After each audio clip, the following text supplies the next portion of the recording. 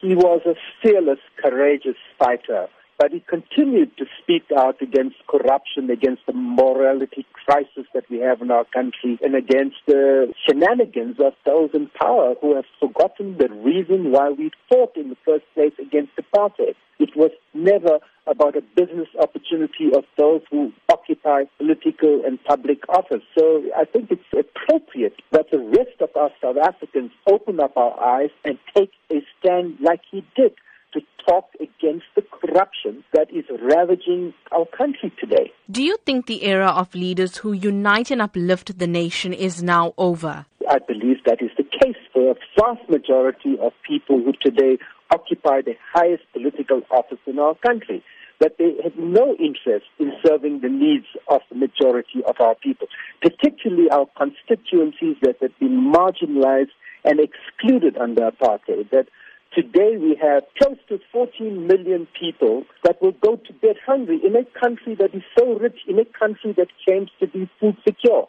and that a political party is voted into office to perform the duties and accountability and objectives of that constitution. And I think that's what today awakens in me. And we also saw a strong show of support for Finance Minister Pravin Gordhan as well. Absolutely. When the intention of changes is related to whether the finance minister is standing in the way of things that are not ethical and in the interest of our population and citizens, then I think we must raise our voices against it. We need greater transparency. We need reasons why he was recalled with his delegation. We want to avoid the repetition of what happened when the former and very competent Finance Minister, Taliesha Naidoo, was replaced. Sophie Williams-De Bruyn had a strong message for the youth, saying that they should not mourn the death of Ahmed Kathrada, but rather celebrate his life by fighting against struggles that they face today. What role do you see the youth playing in South Africa now?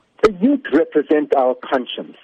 I think the demands they are putting for free, decolonized public education that is high quality is the right demand, because we are facing a context where a vast majority of young people coming out of 12 years of education have not been given adequate quality education, do not have the appropriate skills to find the jobs in a new world, and I think they face a very bleak future. So I think the demands of young people for land, for radical economic transformation, and for accountability on how government uses its public resources, which are coming from taxpayers, are very important. And I think that's a conversation we should be having in the country today. The Constitution and our democracy cannot just mean the right to vote every 5 years. It has to be about meaningful transformation in the lives of our people and a commitment to deliver the better life that we promised our people in 1994.